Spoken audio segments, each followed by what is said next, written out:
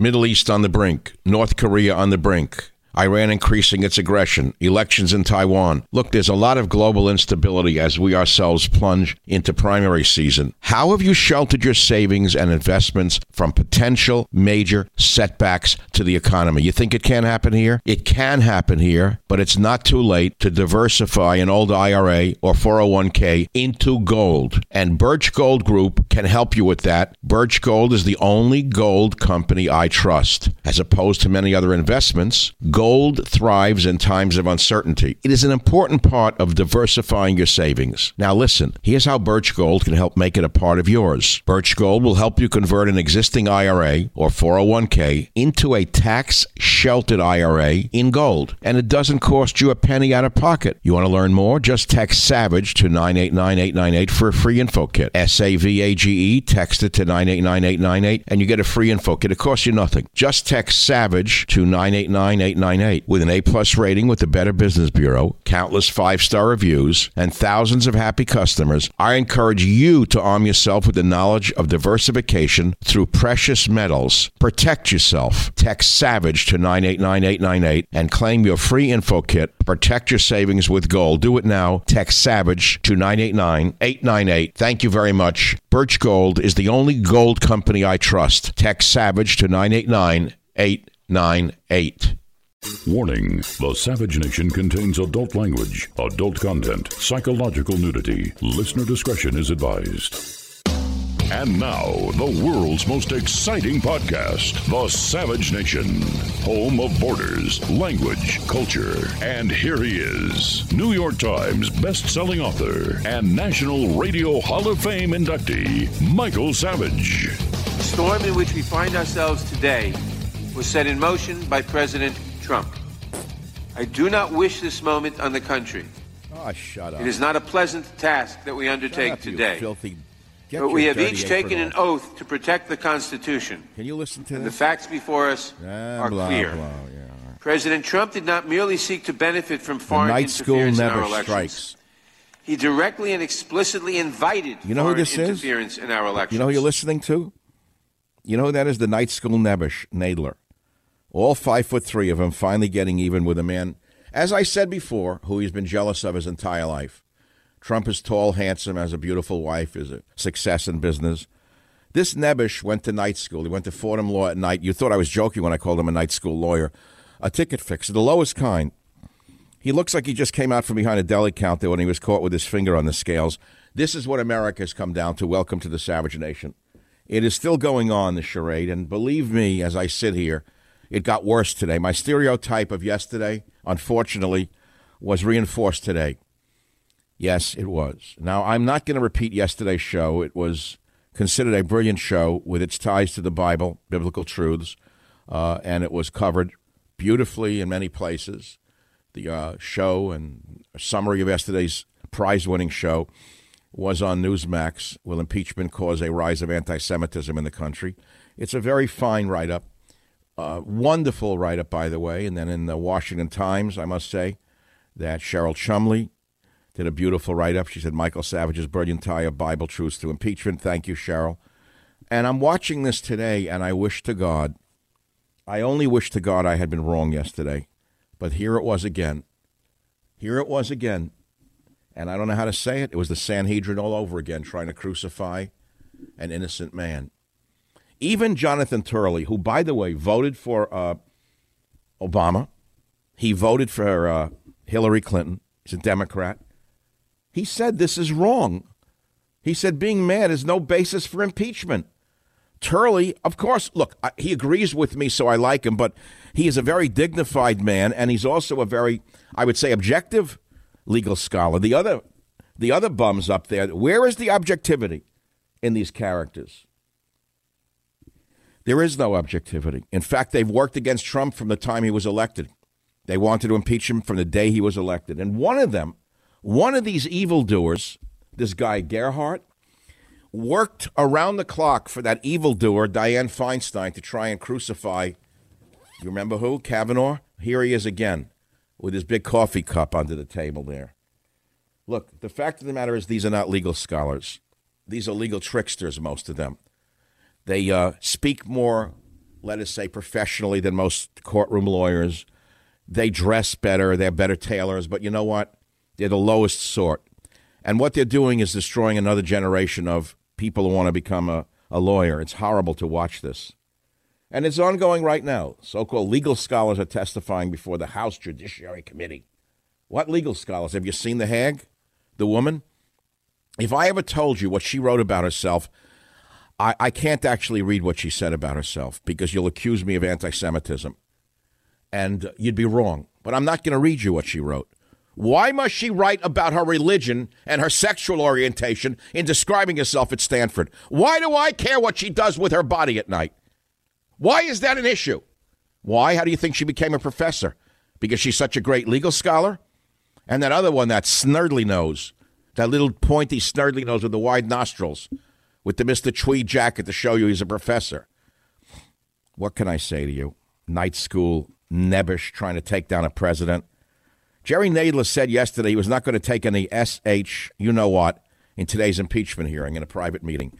You listen to this. Little Jerry Nadler, 5'3", is playing a tough guy in trying to take out President Trump, who was elected by half of America. Nadler is nothing but a night school nebbish trying to act tough and undo an election on false pretenses, wrapped in lies and rigged testimony from Adam Schiffster. Do you know who Jerry Nadler is?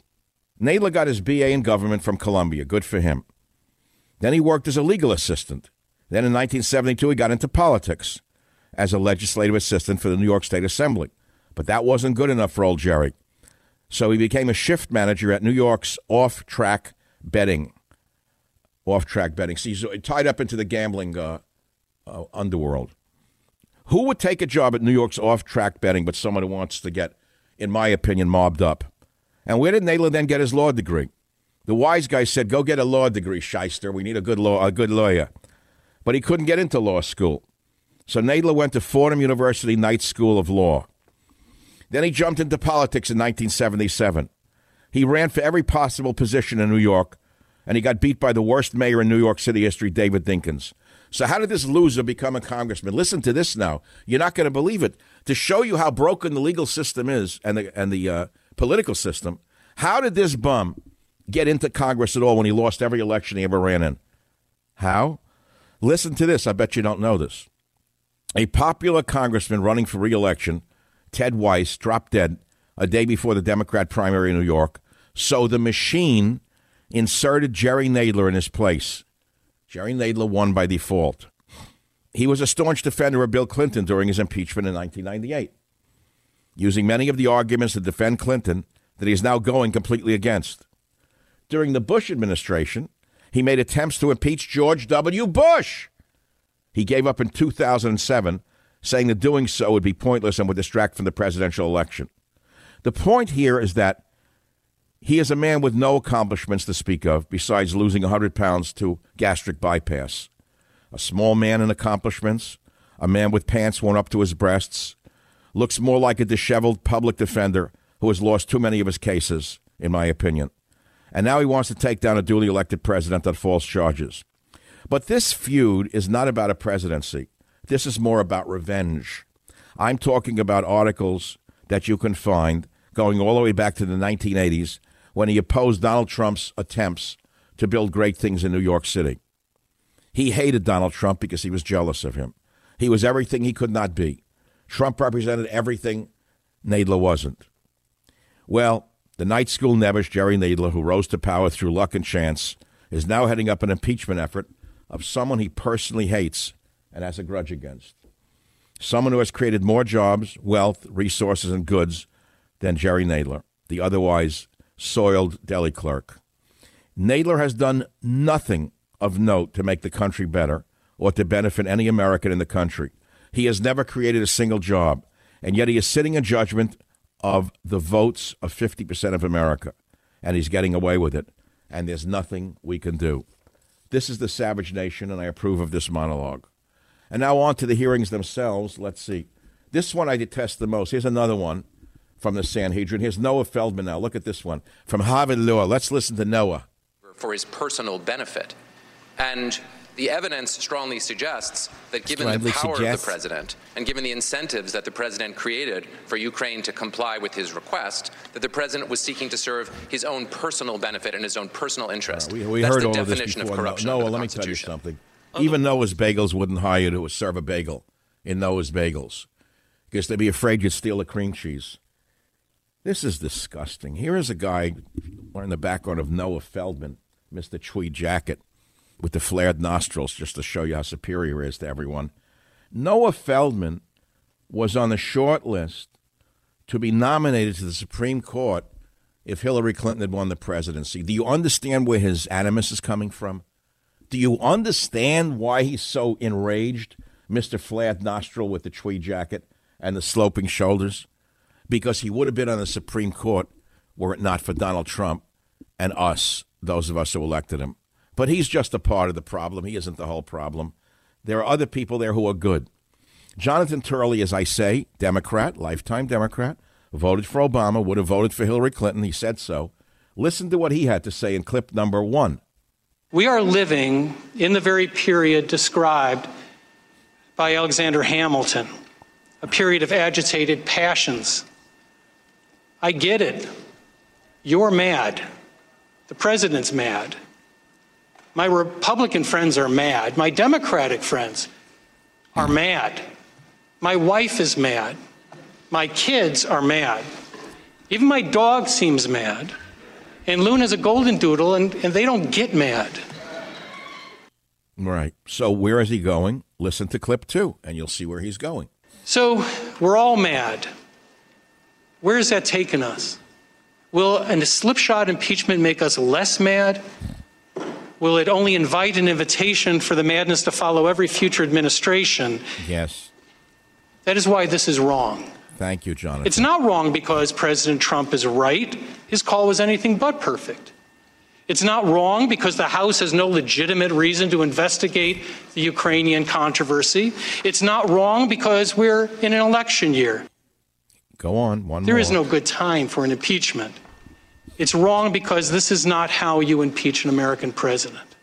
This case is not a case of the unknowable. It's a case of the peripheral. We have a record of conflicts, defenses that have not been fully considered, unsubpoenaed witness with material evidence. To impeach a president on this record would expose every future president to the same type of inchoate impeachment. I'm sorry. Yeah, of course I agree with him. But tell me that he's wrong. Tell me where he's wrong. The phone number is 855-400-7282. We are talking about the night school nebbish, Nadler, who looks more like a disheveled subway flasher than a congressman running an impeachment. But that's the world we live in. I'll be right back. Michael Savage, a host like no other.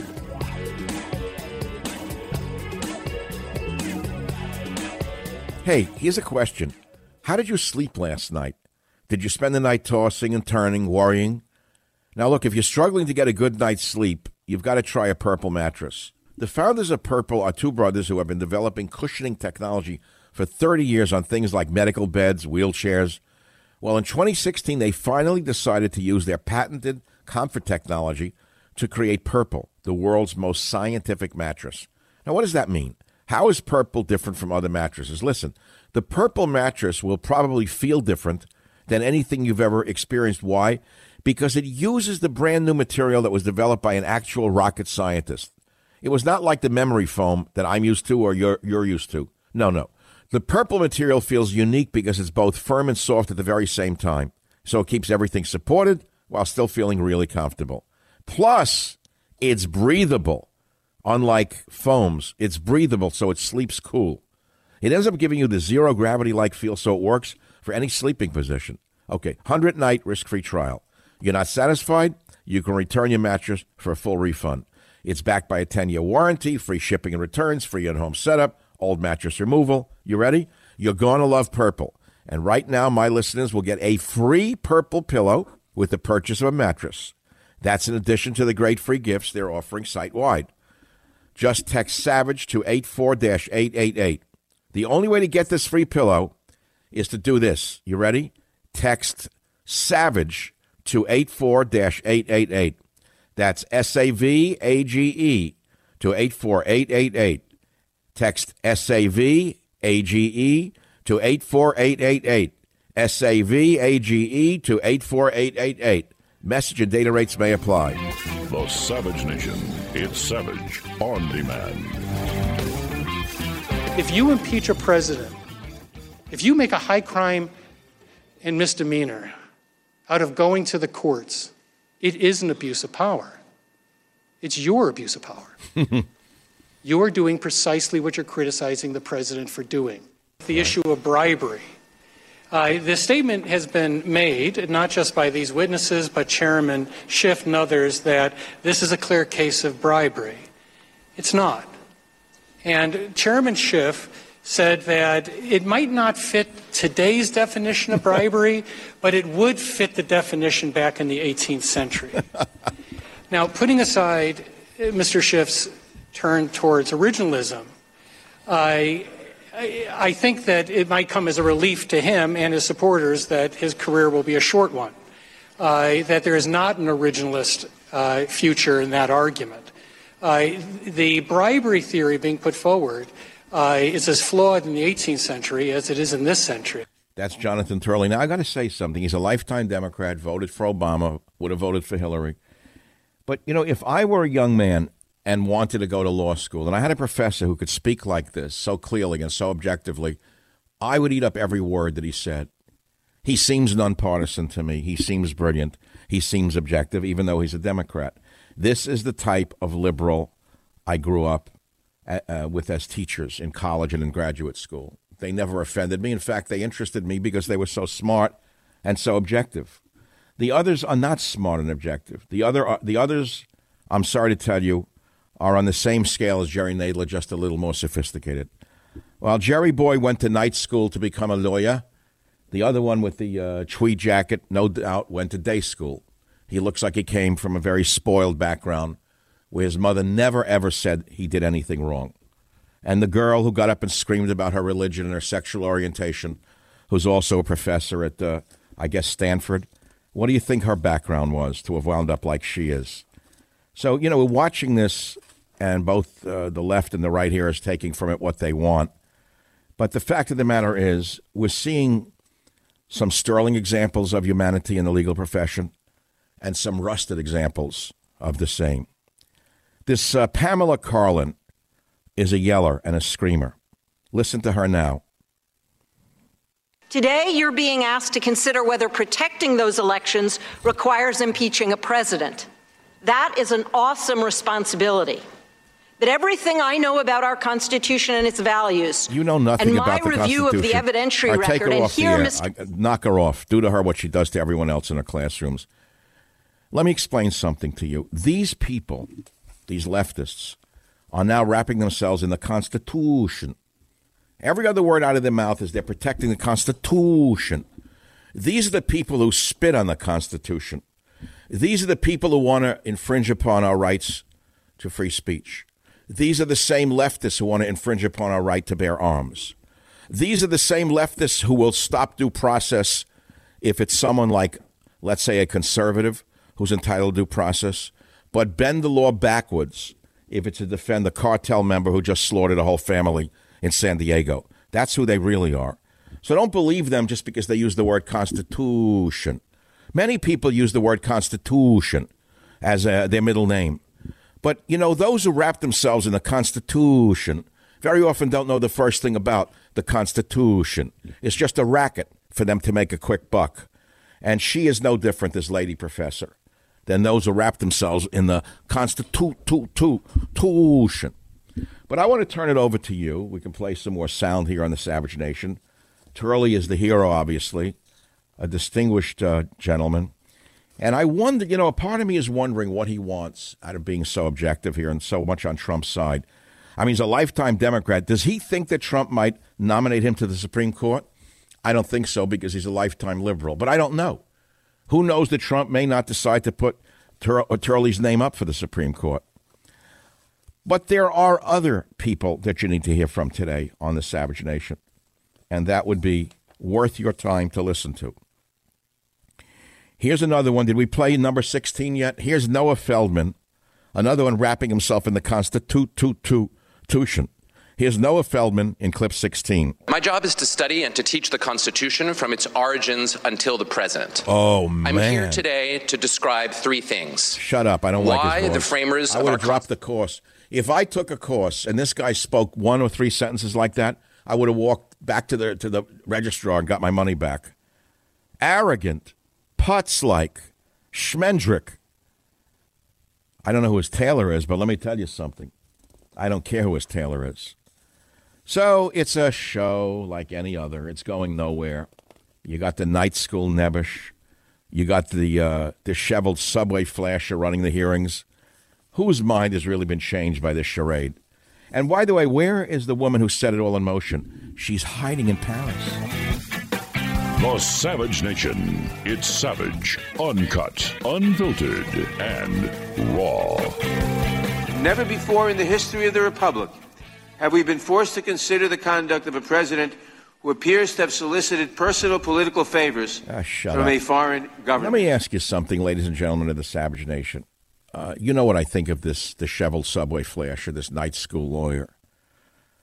If you were on an airplane and a guy like Nadler came out of the bathroom after being in there for a certain number of minutes, would you use that bathroom or wait for the other bathroom to open? I was reading an article that the dirtiest places on airplanes, of course, you would figure would be the toilet.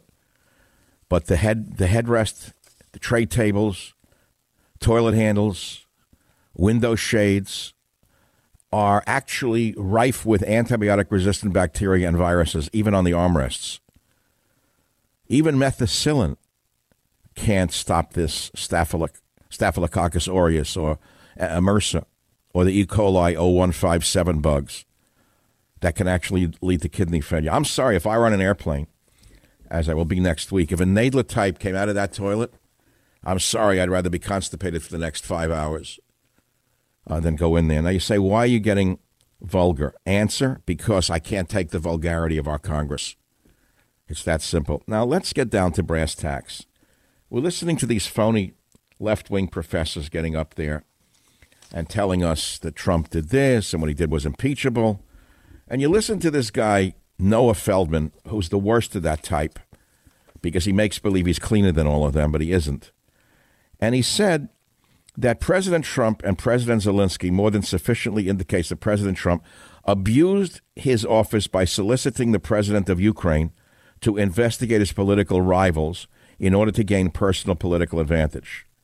First of all, what these leftists are doing is not that clever. I learned it in the 3rd grade in New York City, which is that a good offense is the best defense. What they're doing is covering for Biden and his son. They're as corrupt comes by all evidence, and nobody will investigate it. Why is a president who is going to give a couple of $100 million in military aid to a corrupt nation like Ukraine prohibited from asking the president of that country to investigate someone who he thinks there is evidence of being corrupt before that money is transferred? Maybe he was afraid that some of it would go to Biden's son. Why is it not his responsibility, let alone his right, to inquire as to what Hunter Biden may or may not have been doing in that country? And why is that not the issue of these impeachment hearings? Why? Because it's being run by a subway flasher, Jerry Nadler. That's why.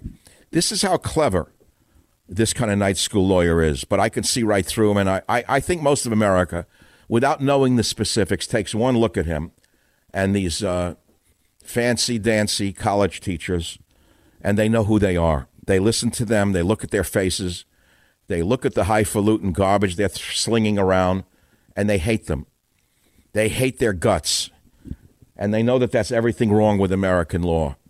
They know they don't stand a chance if they go into a court and one of this type here is representing the other side, or is worse yet, a prosecutor trying to nail him to a cross. So, yes, there is a hero in all of this, and that is Jonathan Turley, who was a lifetime Democrat, voted for Obama, and would have voted for Hillary, he said. He's a Democrat, but the type of Democrat I grew up listening to because they were objective and really smart and really classy. And then there are a lot of villains. I don't have to say the word Nadler over and over again to let you know what I think of him. I ran from that type in New York. In fact, if I look back to the late 60s when I left New York, it was to get away from the scum of the city, the vermin who were destroying the city. That was him. He epitomized everything wrong with New York City. That's the type that I ran away from. And I built a good life for myself by seeking better people than him. And now it comes full circle. And what are they actually angry about? Trump had a call with Zelensky. I read the transcript. Did you? None of these creeps, these so-called constitutional legal scholars, were privy to that phone call. All they did was listen to what Adam Shiftless had to say. That shiftless bum committed perjury by inventing and then said it was, I think he said it was what was the exact word he used, Jim?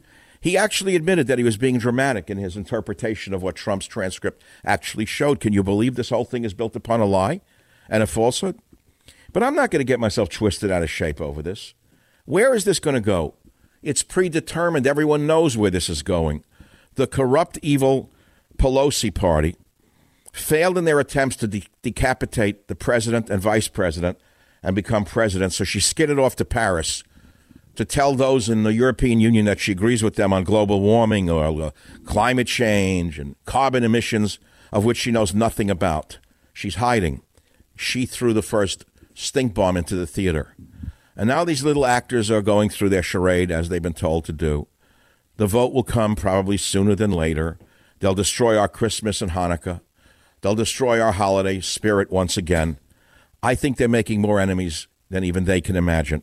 I think every poll shows that thus far the Schiff hearings were a bomb, and I would say that this hearing today and this latest charade by the subway flasher Nadler will be even worse for the Democrats because the American people have had it up to here. This is the equivalent of the Salem witch trial all over again. And the fact of the matter is we've had enough of it. I like that Turley said this one's mad, that one's mad, even his dogs are mad. I like it because a couple of years ago, I am a scholar and a writer, as you well know, and I'm very proud of that, despite the fact that some try to debase me for being so prolific. I don't understand how that becomes a deficit when you're a prolific writer. But I guess if you're an unimaginative person, anyone as prolific is a threat to you. I wrote an introduction to one of my books that began with madness, if you'll recall. Here it is. It was on page 1 of Stop the Coming Civil War. And chapter 1 begins with graduating to treason with a question mark. And I quote Thomas Corwin, who wrote a letter to Abraham Lincoln in 1861, where he wrote, I cannot comprehend the madness of the times. Treason is in the air around us everywhere. It goes by the name of patriotism.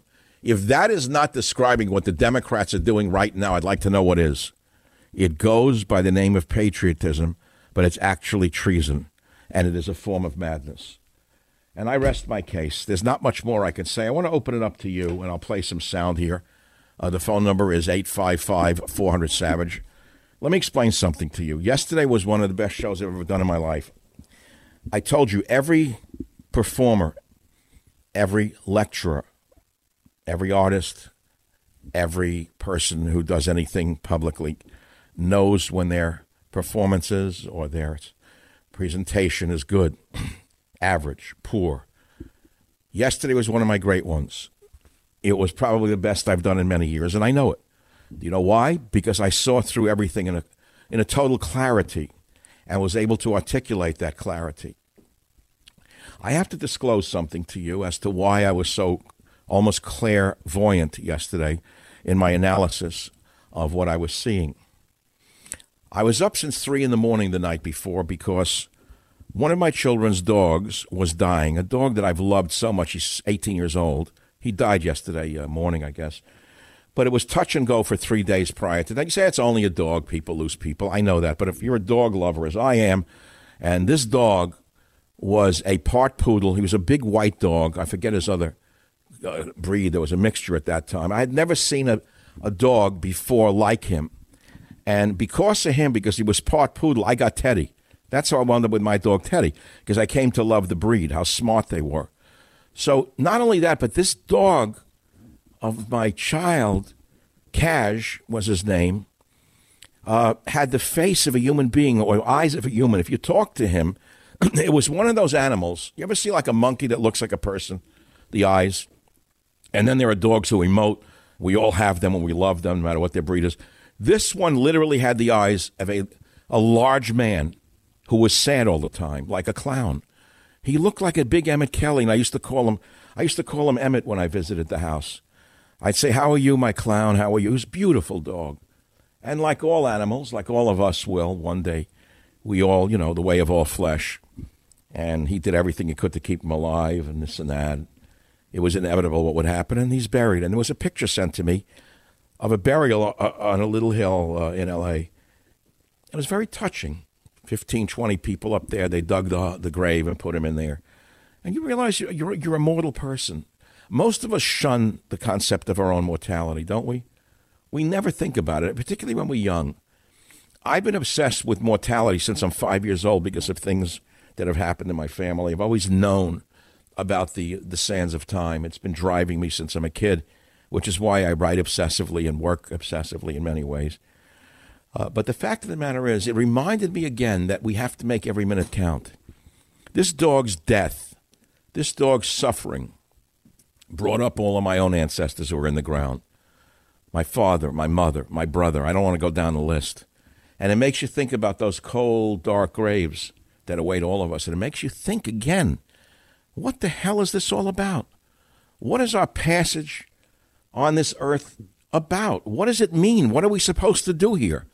Well, that's a question I can't answer for you. Everyone has their own way through life. Some say that it's to have pleasure. The latest phrase is, life is too short, let's enjoy it. I've heard that one.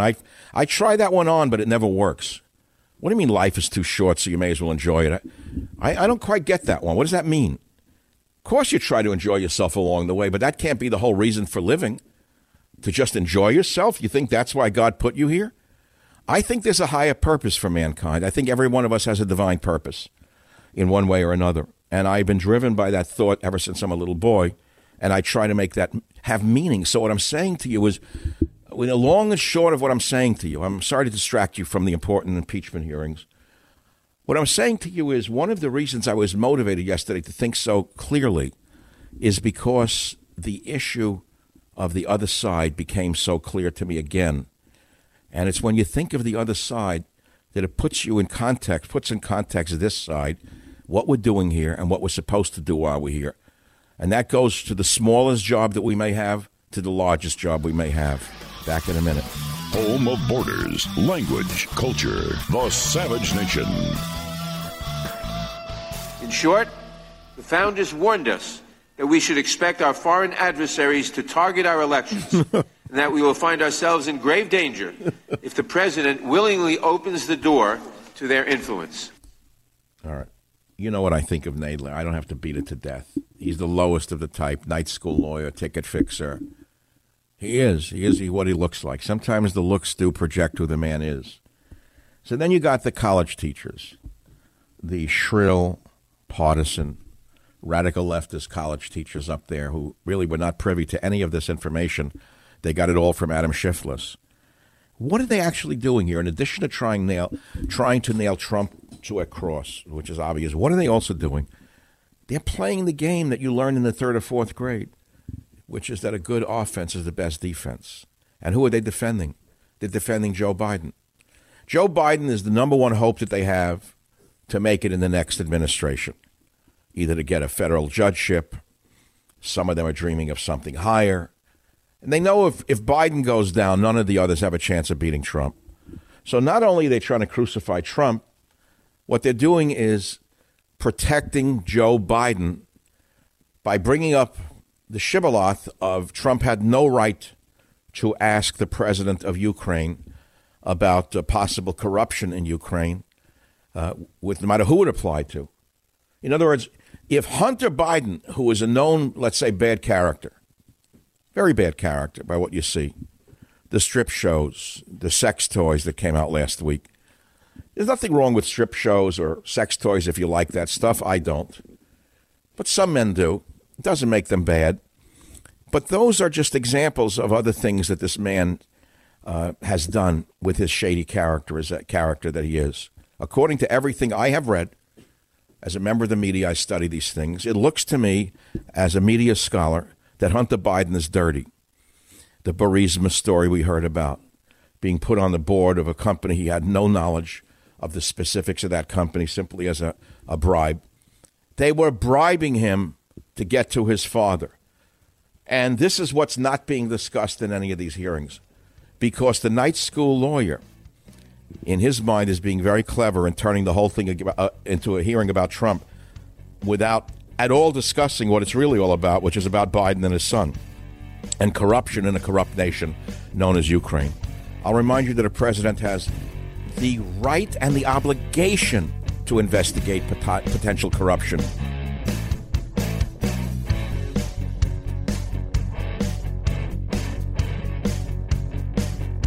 The Westwood One Podcast Network. Fans of the spoken word, welcome. This is a podcast. Greetings, pod recipients. You are entering the Savage Nation. Read the book, see the movie. Warning, the Savage Nation contains adult language, adult content, psychological nudity. Listener discretion is advised. And now, the world's most exciting podcast, The Savage Nation, home of borders, language, culture. And here he is, New York Times best-selling author and National Radio Hall of Fame inductee, Michael Savage. This impeachment would rival the Johnson impeachment as the shortest in history, depending on how one counts the relevant days. Now, there are three distinctions when you look at these, or the three commonalities when you look at these past cases. All involved established crimes. This would be the first impeachment in history where there would be considerable debate and, in my view, not compelling evidence of the commission of a crime. Second is the abbreviated period of this investigation, which is problematic and puzzling. This is a facially incomplete and inadequate record in order to impeach a president. Well, the real hero thus far of all these hearings is Jonathan Turley. Yes, I agree with him politically, but you got to remember something. He's a lifetime liberal professor at GWU. He voted for Obama. He said he would have voted for Hillary. He's a liberal, the type that taught me in college. They were all liberals. But I respected them because they were objective. They made sense to me. I didn't even care what their politics were. The others are an embarrassment. It's why people hate lawyers. You look at the others. Do I have to name them? The one in the gray flannel jacket there with the snotty nose. Liberal professors yelling at you, sneering at you, talking down to you. You know who they are. You know the types that they are. And I can't match what I did yesterday. I've already disclosed to you where I got the insight for yesterday's show and how long I've been building in me. You can't always do the same show every day, meaning hit the same high note. But I believe that impeachment will cause a rise of anti-Semitism in the nation, as I said yesterday. And I had to say it's sad, sadly. And I think today made it worse. Again, I wake up and I said, no, please don't make it so. And there it was again. I said, no, this can't be. One tells us her religious orientation when she's not religious, but we have to know that she's Jewish and a lesbian. I didn't care. I didn't ask her for that. Why do we have to know that? One after the other. Again, these are the apostates. These are the apostates who know nothing about their own religion, in my estimation. None of them are religious Jewish people. None of them. And again, why does this matter? Maybe it does, maybe it doesn't, but it just bothers me. That's all I can say. I spent Monday talking about Italian stereotypes as exemplified by the garbage and filth that's put out by De Niro. De Niro built an entire career on stereotyping the worst of the Italian people going back several generations. Score's easy. Stereotyping, again, Italians as mobsters and greasy and untrustworthy. But we've heard stereotypes before. Irish, they're drunks. They want to fight. They eat potatoes. It's not true. Maybe there are some Irish drunks. Or we hear that English have bad teeth. Or that Koreans are just store owners and they eat dogs. Or the stereotype that Asians are good at math. They're slow drivers. We hear that all Russians are vodka drinkers, all in the Russian mafia. We're told that Africans, in a stereotype, live in tribes. We're told that Australians, in the stereotype, are drunks and they ride kangaroos. They eat Vegemite all the time. We're told by stereotype that Mexicans are all illegal immigrants, drug runners, gang members, fruit pickers, landscapers. Anyone has a German name, they're Nazis, white nationalists, or authoritarians. If we see a man who's slightly feminine, he's gay. If we see a masculine woman, she's a lesbian. These are negative stereotypes of the same that I was applying yesterday. You understand what I'm trying to say to you? And yet these people I am pointing out fulfill the very stereotype that I'm trying to say I wish to God didn't exist. I think that's enough said on that, don't you? Here are some other stories that are on michaelsavage.com that may interest you. Let's see. The Washington Times, Michael Savage's brilliant tie of Bible truths to impeachment. Thank you, Cheryl. Impeachment hearings, nothing more than convincing. That nothing is more convincing than liberal professors yelling at you. No kidding. Lead Dem counsel was anti-Trump since the election. Can you imagine that? Here's a nice story for those of you who love jihadists. U.S. forces kill jihadist leader in Syria with precision ninja missile that chops up targets with blades. Thank God for advanced technology. They keep it up. They keep it up. They're going to have an atomic bomb hit them in their homeland. Let's see. London Bridge attacker Usman Khan. Remember him? You forgot it already? Because those in the media don't want you to remember that Islam is connected to terrorism in too many cases. Apparently, Usman Khan, who hates the West, spent $1,300 on treatments to lose weight. Go figure that one out. Leftist pundits rage at whiteness of Democrats' 2020 candidates after Kamala drops out. So, wait a minute. What did Kamala Harris stand for? Other than the fact that she wasn't white? Was that her whole reason for running? What was Kamala Harris selling other than hate white people? And every other speech was whites are no good. She tried the anti-white, the old white guy thing over and over again. It didn't sell. It doesn't even sell in San Francisco. Germmobile, plane headrest tables riddled with germs and bacteria. It's a disgusting article. Meanwhile, a powerful union in Las Vegas is going to host Biden and Warren and Sanders in Nevada. You know why they go to these union groups? Because the illegal aliens are members of these unions. Nevada's powerful casino workers' culinary union will hold a series of town halls next week with Warren, Sanders, and Biden, designed to give the White House hopefuls a chance to pitch themselves to the bartenders, housekeepers, and other workers in the city's famed casinos. Is there a listener in Las Vegas who happens to be a member of this powerful casino workers' culinary union who is listening to this program, because I am live in Las Vegas? I'd like you to call and tell me what you think about this. The union secretary-treasurer, Gioconda Arguello Klein. How does that work? The union's 60,000 members are mostly women and immigrants and cite health care, immigration reform, and workers' issues among their top priorities. How many of them are citizens legally of the 60,000 members? How many? I don't know. Do you? I'm sure you don't. The story is on michaelsavage.com. Now, we have a real treat for you at this juncture, because Robert Borowski went and got for me to make up for the difficult work we're having here today in the Savage Nation. We have a 1998 clip from Nadler, the disheveled subway flasher, arguing against impeachment as he spoke before. He was about 300 pounds at the time, as he spoke in front of the rainbow push microphones. Let's listen in. He knew quite properly that an impeachment of a president is an undoing of a national election. And one of the reasons we all feel so angry about what they are doing is that they are ripping from us, they are ripping asunder our votes. They are telling us that our votes don't count. And that the election must be set aside. Right on. All power to the people. You see why people distrust politicians and hate them? They're such liars. I was in the museum the other day, again on Sunday. I love to go on a rainy day to a museum. I like civilization at its best. So they polluted the Young Museum with an exhibit called, listen to this, you won't believe this, to show you how far the march through the institutions has gone. I go again to see the classic paintings. I go there to see the primitive art. I go there to see the Aleutian art. Some of the classics, great stuff. Even some of the modern art is really remarkable. Lo and behold, what's the featured exhibit at the Young Museum? Listen to this. America's Soul, the Black Panthers, 1969 to X. I was infuriated.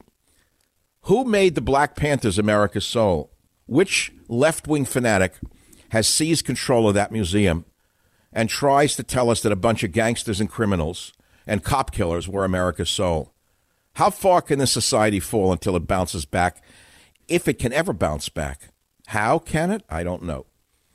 But in that museum, there's a certain painting that I go to. It's almost like a lodestone for me. It's a painting of a ship locked up on ice.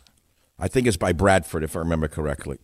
It's a ship in the late 1890s that got locked in the ice in the Antarctic. It's Bradford. Look it up. It's gorgeous.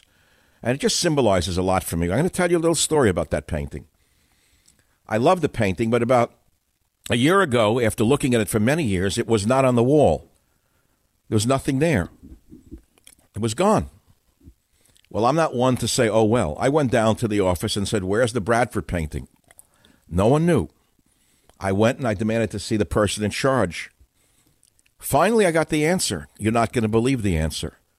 That great painting was on loan to a certain politician in San Francisco in her private home. Do you realize that paintings are being stolen from our museums by people in Congress? Are you aware of that? They take them out on loan, and then it's conveniently forgotten that they're on loan, and they steal them. You don't know that. There's things that you should know about the level of corruption and how far they would go. It's not bad enough that they rape the Treasury, steer contracts, lie to the American people, try to undo an election through false pretenses, but they actually will steal art right out of a museum, a public museum. Some of them, not all of them. Not all of them are as bad as those here in San Francisco or the ones we're looking at today. Next week, I will be on assignment in Washington, D.C. I'll be on the air Monday. Then I'm traveling on Tuesday. I'll be dining in the congressional dining room on Wednesday. I'm not telling you with whom. I don't need my enemies barraging people with emails. And then there's a great event on Wednesday night that I'm going for. Thursday, I have some private assignment meetings, and I fly home on Friday, God willing. So I will meet those in Congress who stand between us and total chaos. The good ones. The ones I'm going to meet, most of them are Iraq or Afghan war vets who went into Congress. They're the real Mr. Smiths who went to Washington. Not this filth and this garbage that I'm looking at today. This subway flasher, this night school bum. 855-400-7282. The minute I come back, we have a caller out of Las Vegas who was a member of the Culinary Union right here in the Savage Nation. Michael Savage, a host like no other. All right, so the Stalinist show trial goes on with the subway flasher Nadler running it. It's the disgrace, by the way. It's sickening. But next week, the Culinary Union in Las Vegas is having the Dem candidates come out there. And I'm asking, how many members of the Culinary Union are illegal aliens? Why shouldn't voter ID be applied to every union in the country? Why? Why? Then you'll understand why the Democrats would never get elected again in this country. If it was only for legitimate citizens, they wouldn't be in office. They wouldn't be able to steer contracts, steal paintings out of museums, go to Paris on the public dime. So I asked people from Las Vegas who are listening or in the union to call. Maria in Las Vegas, line 2, thank you for calling the Savage Nation. What's your topic? Hello, Dr. Savage. I used to be a Culinary Union member for about 5 years, and right. I know they're firmly involved with the Democrat Party. They go after anybody. They're definitely targeting against Donald Trump. Mr. Wynn, Steve Wynn, who made Las Vegas, he owned the Wynn Las Vegas. As soon as he signed up to be a Republican bookkeeper, they went after him and had all these people come out of the woodwork and say sexual harassment. Wait, this is an interesting story. I met Mr. Wynn, by the way, at Mar-a-Lago once. He's a wonderful man, and he did build Las Vegas. And they brought him down. Wasn't it a hairdresser or a nail salon woman claimed something? I'm not exactly sure. I've heard those things, but Mr. What do you, Marie? Are you saying that the union set that woman up in your estimation? In my estimation, I think they set up a lot of people, just like they've set up all famous rich men. Mr. Wynn has been blind for many years. He's had macular degeneration. I know. Hotel. I know. When I spoke with him, I saw that. And the man built Las Vegas, the modern Las Vegas as we know it. I couldn't believe his fall from grace was so quick, all because of a woman who puts on nail polish. He said that he was going to be building on his property till the day he died, and they've taken his dream away. They made him resign from the hotel, and now the Gaming Commission, which is, of course, in bed with the union, is trying to get him to lose his gaming license for Las Vegas, the town he created. Oh, my God. This is really big. I love all these movies by Scorsese about stuff in the past. Why doesn't someone do a movie about the conniving union and the shady characters of the underworld and what they're doing today rather than what in ancient history? Why don't we see movies about that? I don't know, but... Why? Because it's not a score easy, not an easy score. Maria, thanks for having the guts to speak out. Montana, James, line 4, welcome to the program. What's your topic? Yeah, I was just interested in the painting you were talking about. Was it the Endurance you were talking about? Let's see. It's by William Bradford. Yeah, I have to. But the voyage from that ship of Shackleton's voyage, correct? You know, you may be right. Shackleton was long a hero of mine when I was a younger man. Yeah. Is that ship his? Yeah, that was his ship, and he had to abandon it because he was going to be the first person to try to trek across the Antarctic. Well, the painting is in the de Young Museum. It's of a ship locked in the Antarctic ice during a freeze. I read so many stories about those Arctic explorers and Antarctic explorers. The point of my story is that I admired the painting for years. One day I come to the museum and it's gone. The space is empty, and I had to go trace down through the museum management where that painting was. And I was shocked to learn that a certain politician in San Francisco had borrowed the painting, quote unquote, for her private collection. Within a week, that painting was back on the wall. Do you know that, James? Wow, that's amazing. But there's an amazing story behind that ship and how it saved their lives. How?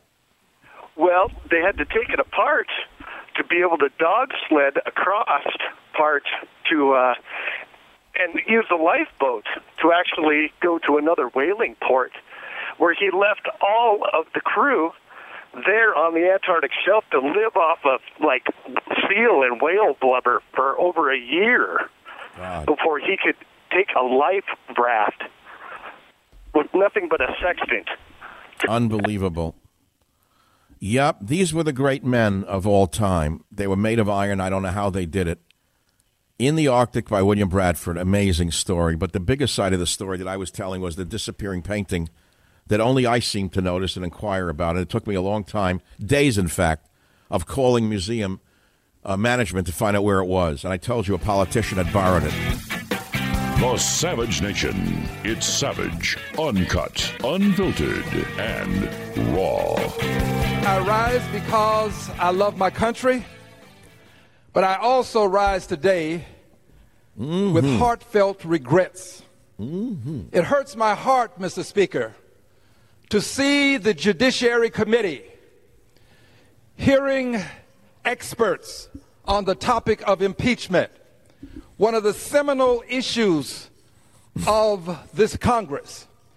Hearing experts, Mr. Speaker, and not one person of color among the experts. You know, it leaves you speechless to hear a thing like this. What the hell does that have to do with anything? So he wants, through affirmative action, to create an expert on impeachment who happens to not be white. This just shows you how debased the Democrat Party is. That's Rep. Al Green lamenting the absence of a black impeachment expert. Well, if there is one, then blame the Democrats for being racist. And if there isn't one, who do you blame then?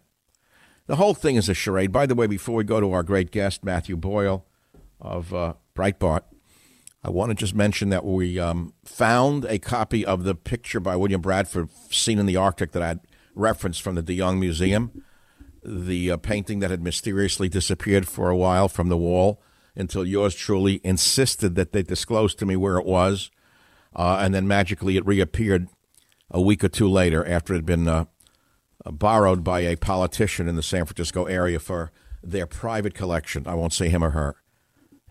For his or her private collection. That's how paintings disappear from museums, by the way. They lend them to politicians and donors, and then they mysteriously are forgotten, and they wind up in private collections. It's art theft. Let's go to our guest, Matthew Boyle of the Breitbart site. Great site. Mr. Boyle, welcome to the Savage Nation. Thanks for being back with us.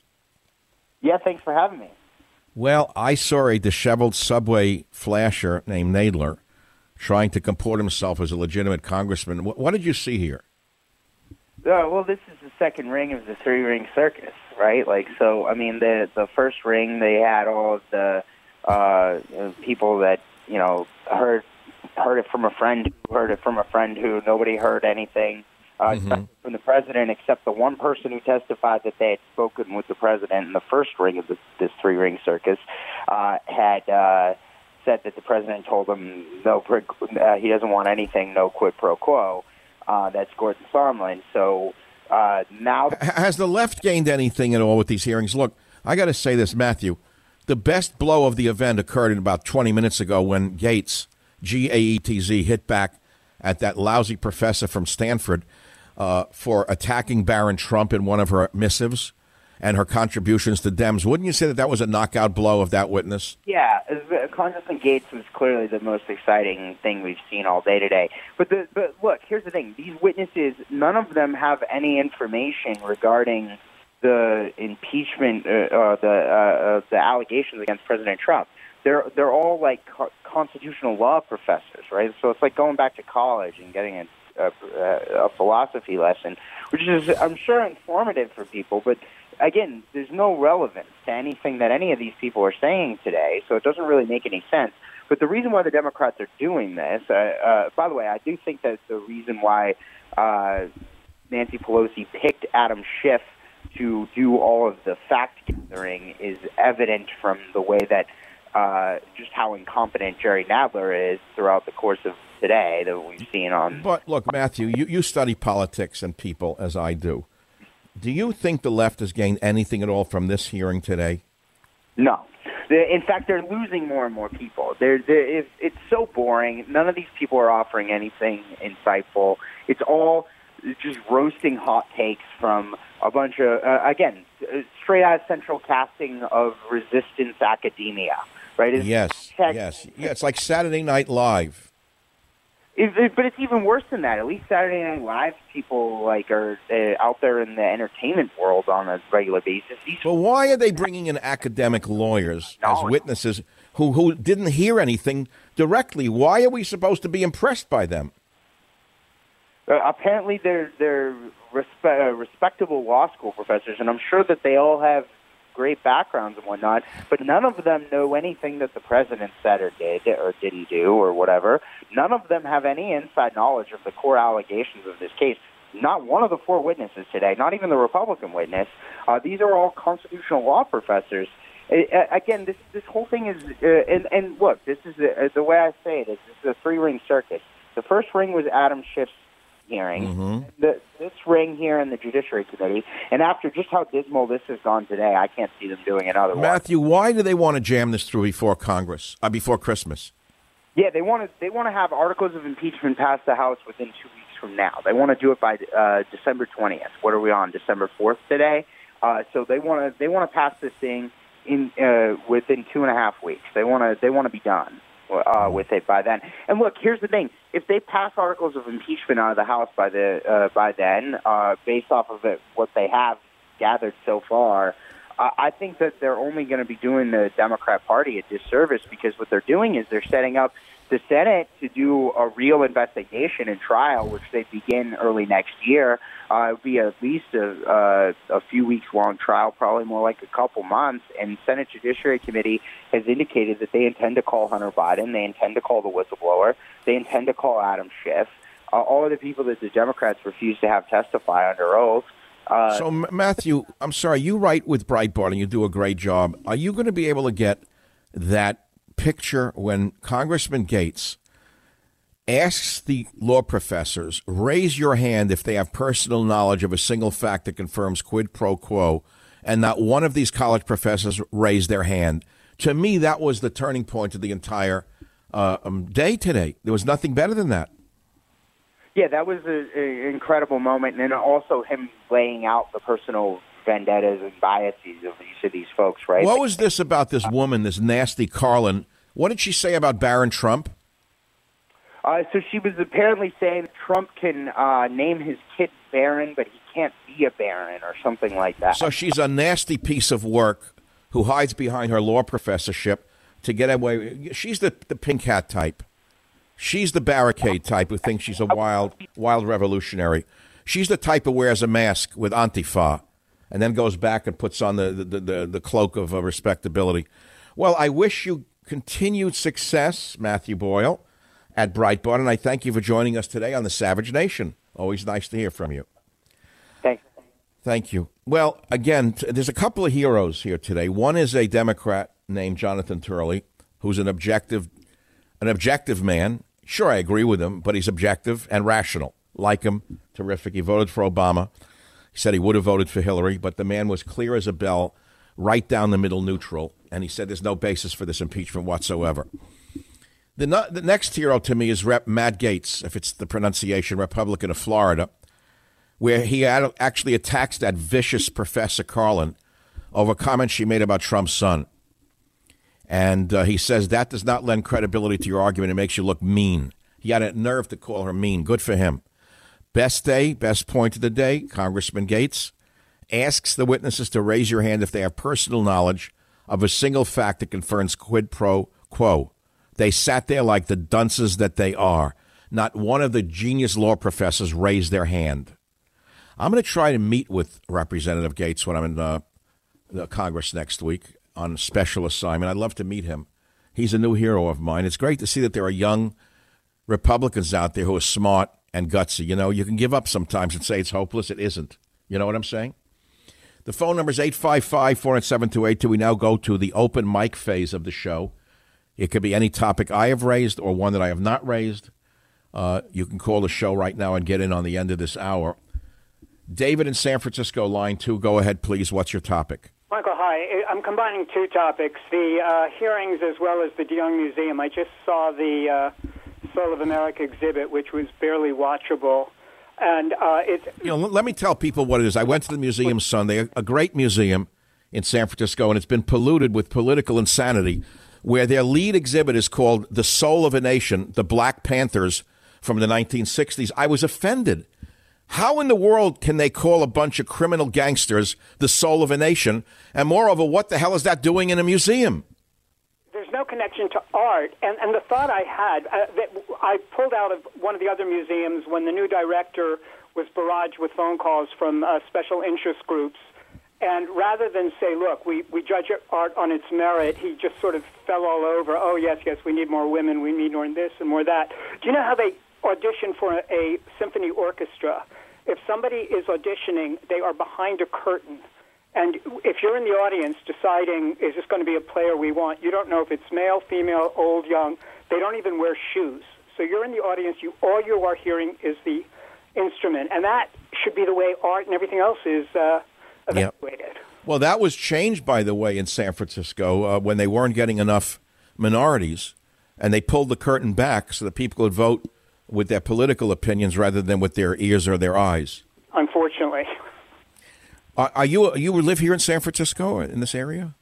Yeah, and I'm originally from the East Coast. I've been here 47 years. I love the city. I hate what's happening in the city.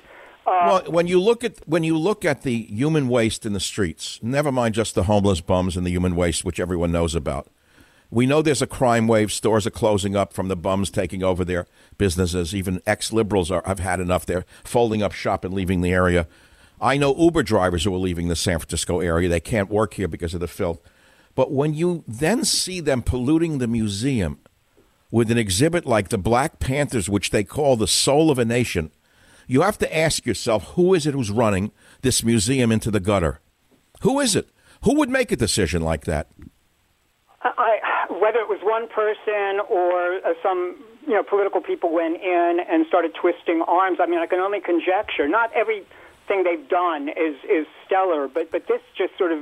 I would say that this is the lowest point of the Young Museum. Many years ago, I criticized an exhibition that they had of women's dresses. I called it a schmata collection. That was about 10 years ago. I don't know what it was doing there. Shoes and dresses of some rich woman who died. I said, boy, have they hit a new low. What, she had nice dresses and shoes and they made that an exhibit? Yes. Well, I ridiculed that. Now this is a new low, though. How do you take a group of gangsters who were cop killers and turn them into the soul of a nation? How do you do a thing like that? I would ask anyone listening to this show in San Francisco to voice your opposition to the DeYoung Museum, and I thank you for paying attention so closely to every utterance of mine. We now have a special treat for you. Who pulled this one, Jim or Robert? Who? Jim, okay.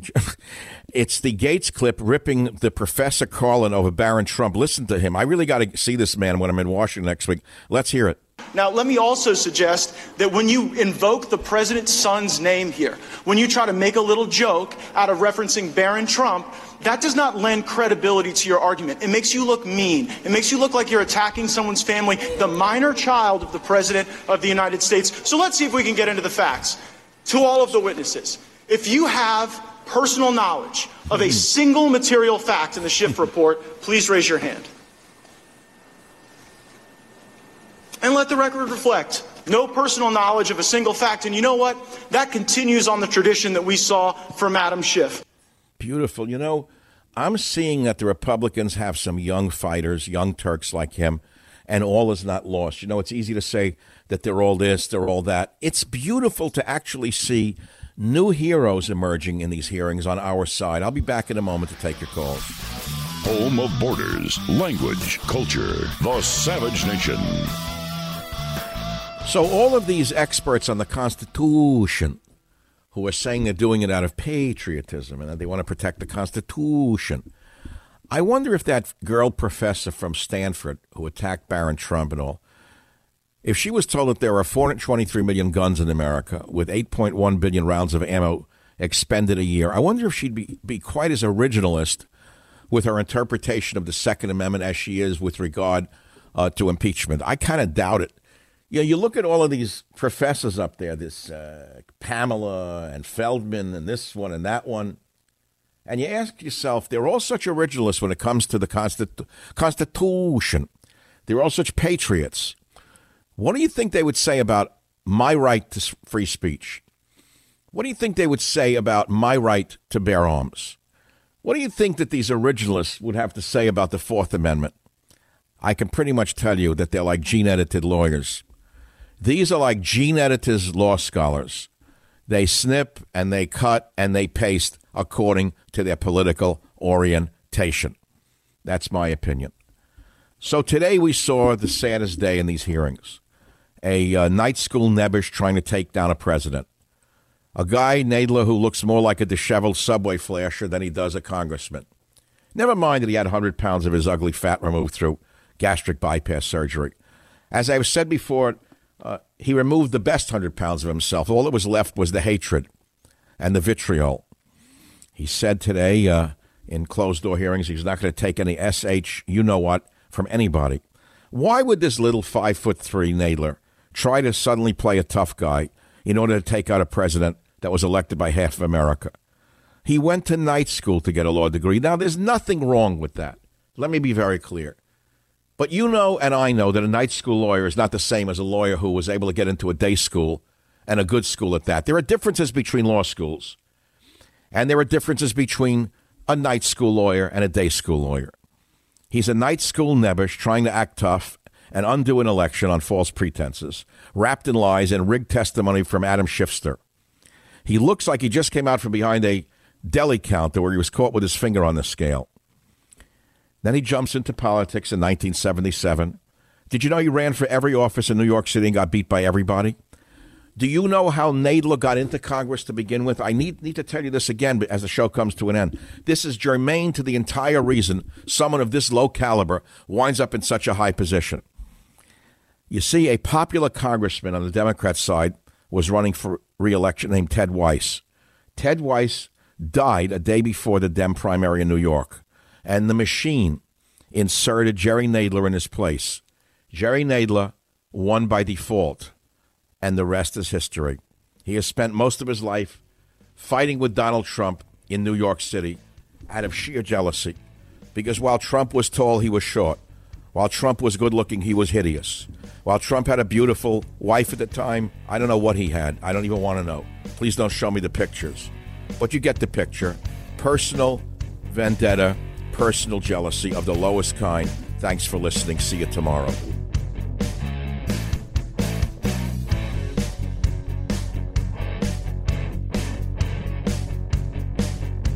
The Westwood One Podcast Network.